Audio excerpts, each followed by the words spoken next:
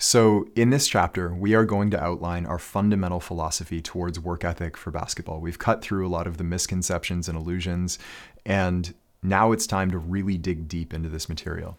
So, there's really three core principles here in our philosophy. And the first one is consistency over perfection. Okay, consistency over perfection. And I shared this before in one of our talks called The Long Game, and I want to share this here now as well, because it's really, really relevant. So during my sixth grade season, I was coming out of my sixth grade, going into seventh grade. And I ended that season kind of in a disappointment on the end of the bench on my AAU team, watching my teammates play in big games and thinking to myself, like, I am going to come back next year and destroy everybody.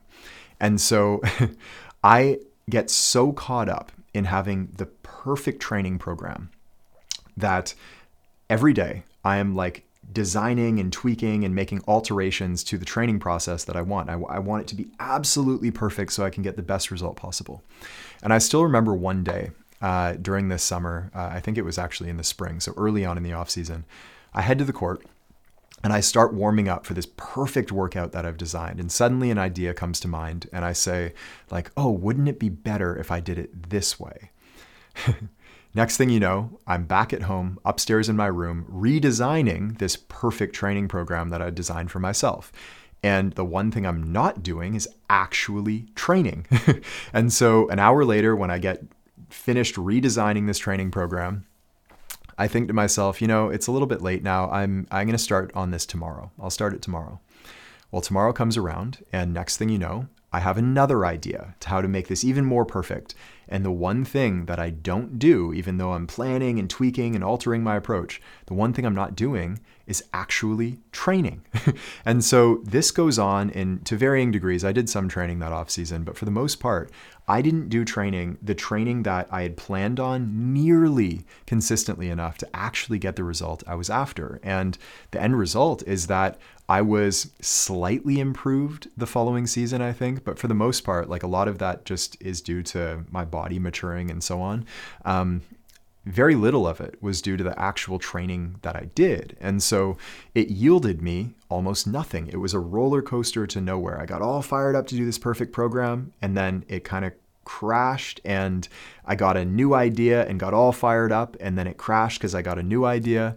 And this happens so often with so many players, especially in the online world, where today, I mean, this wasn't the case back then, certainly, but today there are probably hundreds of training programs you could choose from. There's thousands of videos that you can watch on all kinds of different training methodologies, all different kinds of drills, moves that you can master. There's so much information. And for most up and coming players, it is this mess of stuff that they need to take in and try to piece together to create this perfect program because you want it so badly. And that's a good thing. It's fine to want to do it the right way.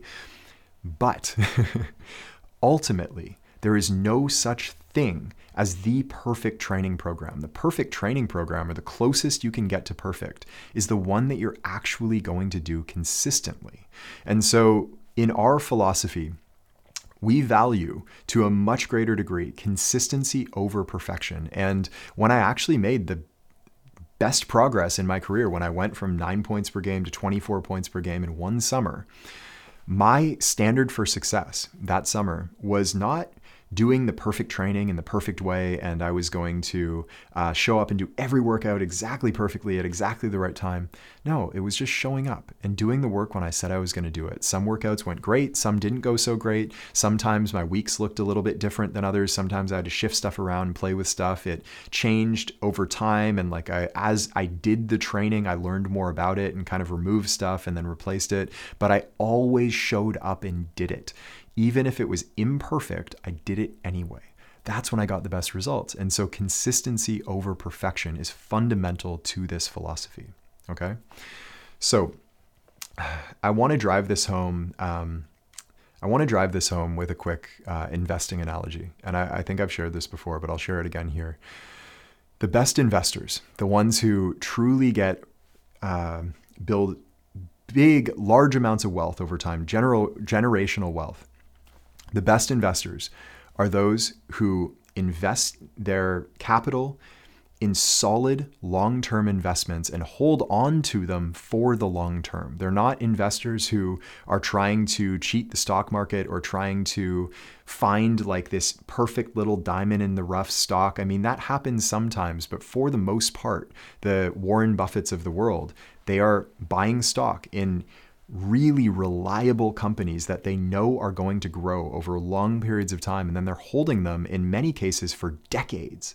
It's a long game, and they're holding them consistently. They're not trying to constantly find these stocks that are going to explode overnight and buy them low and sell them high. And they're not playing this game. They're in it for the long game. Okay. So that is the way to approach your training. It's not to find this perfect training program that's going to magically transform you overnight.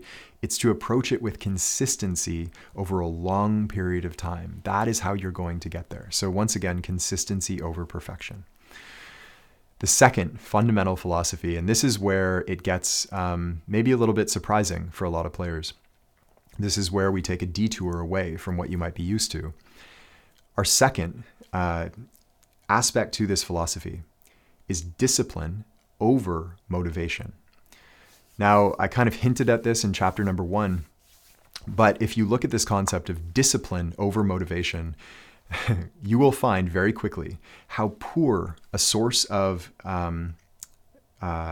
work ethic motivation actually is. If you are relying on motivation to get you to the court and get you doing what you know you need to do, you are going to be on that roller coaster to nowhere. And there's this beautiful quote. I don't have it written down, so this is by memory.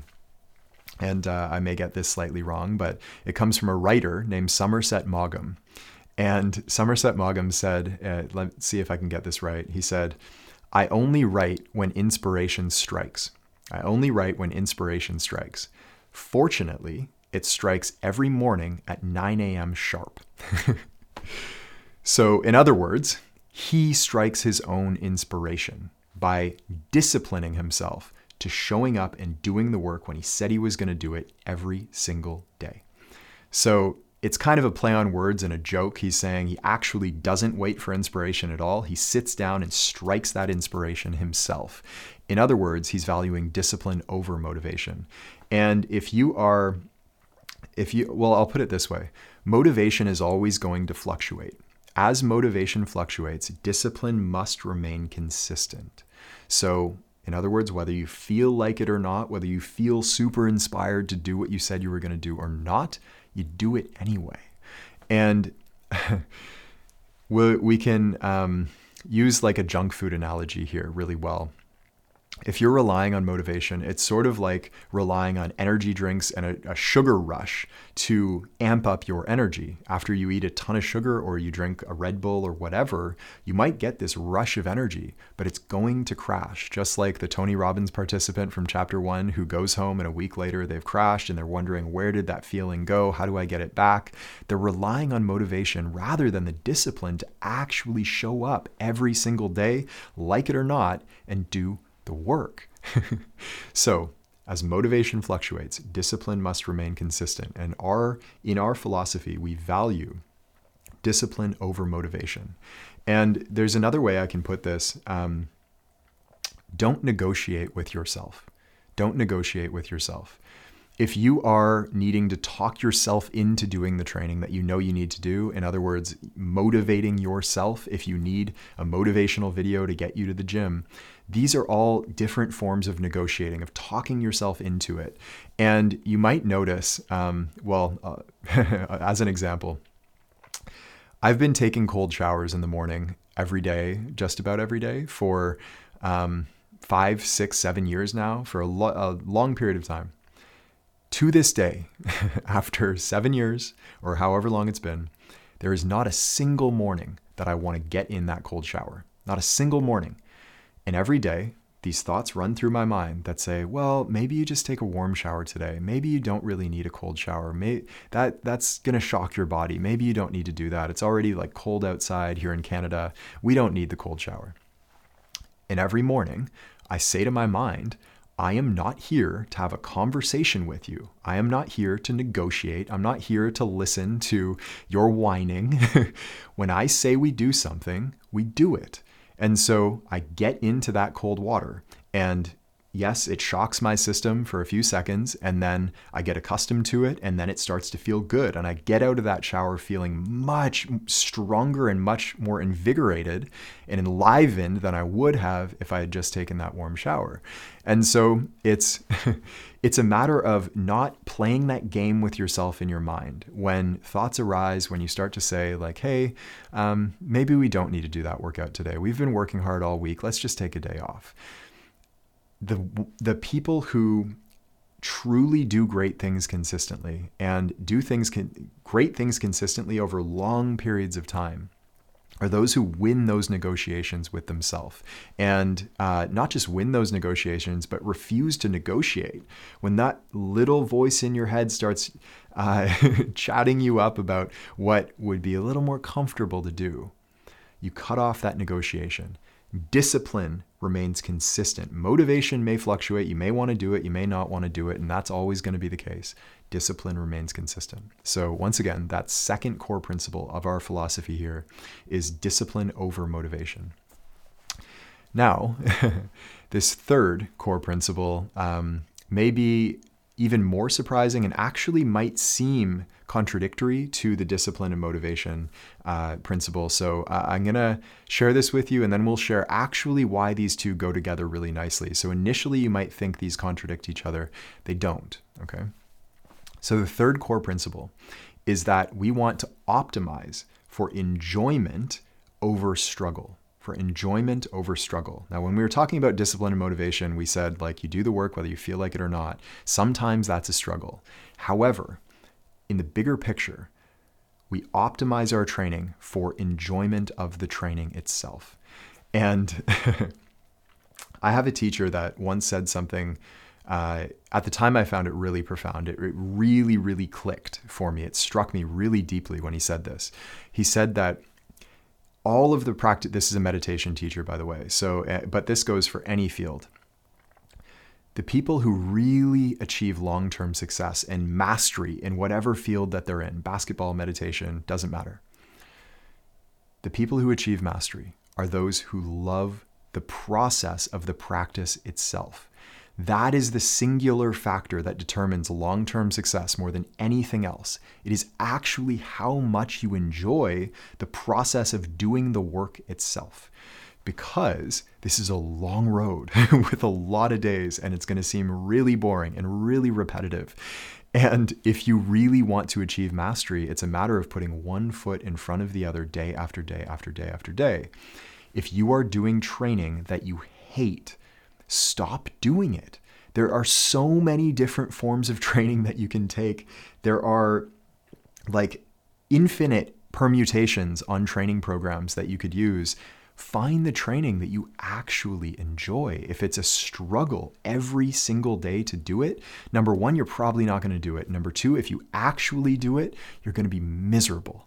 So find training that you love to do, And maybe that this, again, doesn't mean that every single day you absolutely love showing up and you're just thrilled to be there. No, again, motivation fluctuates, discipline must remain consistent.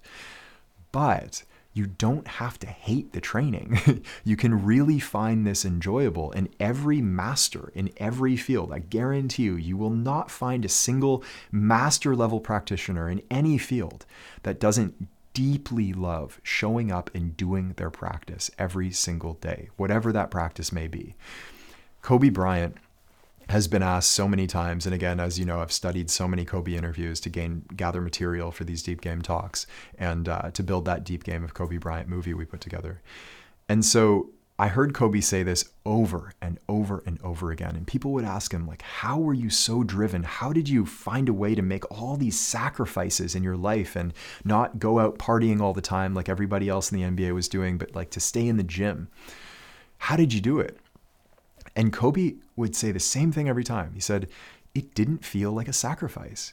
there's nothing else I wanted to be doing. If everybody else was going to Vegas to party for a weekend, I didn't want to do it. I didn't enjoy it. I wanted to play basketball. I love the game. And I remember one interview, he said, like, people have a tendency to take that lightly. I love the game. They take it, they don't really take in how deeply he means that. And he's like, no. I love the game. I don't want to do anything else. I'd rather be on the track early in the morning, running wind sprints, and then going to the gym and putting up 1,000 shots, and then going to the weight room and lifting. I'd rather do that than anything else, because he loves the process of training. And I guarantee you, there are days that he didn't want to show up. For sure, there are days that Kobe Bryant didn't want to show up, that he wasn't leaping out of bed so excited to get after it every single day at 4 a.m. No, but he still did it. And over a long period of time, doing the training that he loved to do, mastery was born, mastery of this craft. And so once again, like, if you need a motivational talk every single day to make yourself suffer through the training that you tell yourself you have to do, you don't have to do it. You can find forms of training that are enjoyable to you. If there's a certain drill that you absolutely hate, well, find another drill that achieves the same result that you don't hate. You don't have to do, like, there are things that you need to do. You need to put up a lot of shots. You need to work on your handle. You need to refine a set of moves that you use in games. You need to, most players anyway, need to lift weights in some form. But the way that you work on those fundamental things can be different for every player. You can optimize for enjoyment rather than suffering through things that you don't like to do. All right? So make it feel good. Make it feel good is another way to put this. And one of the rules that I follow in my life, and I've applied that, it's taken me so many years, by the way, to understand this and to actually start to optimize my life for enjoyment over suffering and struggle. One of the rules that I live by now, I call it the 80% easy rule. And once again, optimizing for enjoyment doesn't mean the enjoyment of sitting on the couch eating Doritos rather than training. No. It's optimizing your enjoyment of the training. So you still have to go and show up. But the rule that I use is 80% easy. It doesn't mean you're going to love absolutely everything, but it should be 80% easy to go to the gym, to do the training that you know you need to do. It doesn't mean that you're not exerting, but mentally you're not like forcing yourself to do it. That last 20%, you might need to push. You might need to put the pedal a little bit closer to the floor and just like grind through that last little bit. But it should only be a 20% grind. It shouldn't be 80, 90, 100% grind like a lot of players do. You don't need to suffer and struggle. You can enjoy it. It can feel good. And if you look at it as, let's make this 80% easy. Yes, I'm exerting, I'm training hard, but I'm enjoying that 80%. And then the last 20%, maybe you like struggle and grind a little bit. But that's the ratio that is going to last over time. If you're just suffering and struggling, that is not the way to do it. Okay. And it's just not going to work for you over time. Your enjoyment of the training, and I'll also make this point, this is a deeper point. Training that you really love to do, when you really love it, your mind will be so much more present in the moment training. If you're doing training that you hate, your mind is going to wander off and get distracted. And so the results of the training that you really deeply enjoy are going to be so much better because your mind was so much more absorbed in the process of the training itself. You see? So that is our third point here. Enjoyment over struggle. Discipline over motivation, and consistency over perfection. Okay? Those three core principles make up our fundamental deep game philosophy towards hard work for basketball. And in our next chapter, in the final chapter, we are going to outline our fundamental template, our foundational template that we build off of for every player. So whenever a player comes through our program, this is the template I recommend following. Once again, and I'm going to say this again in the next chapter, once we take a break, this isn't the only way to train. There are so many ways that you can set this up. However, this is a way that will work for you. And I'm not going to tell you exactly what drills to use, but I will give you a structure to build your own training off of so that over time you become a much more skillful practitioner of basketball training. So that's what we're going to do in the next chapter. First, we're going to take a quick break. If you need to, get a drink of water, stretch up, settle in, come back afterwards, and we will get into it then. Hey, it's Taylor. I hope you enjoyed this clip. And if you'd like to watch the full-length talk, we'll have the title and or link for you in the description so that you can check it out there. And as always, if you'd like to go even deeper, the best place to do that is in our free masterclass over at deepgame.com, which I believe will be the most powerful hour of basketball learning of your life. I hope we see you there.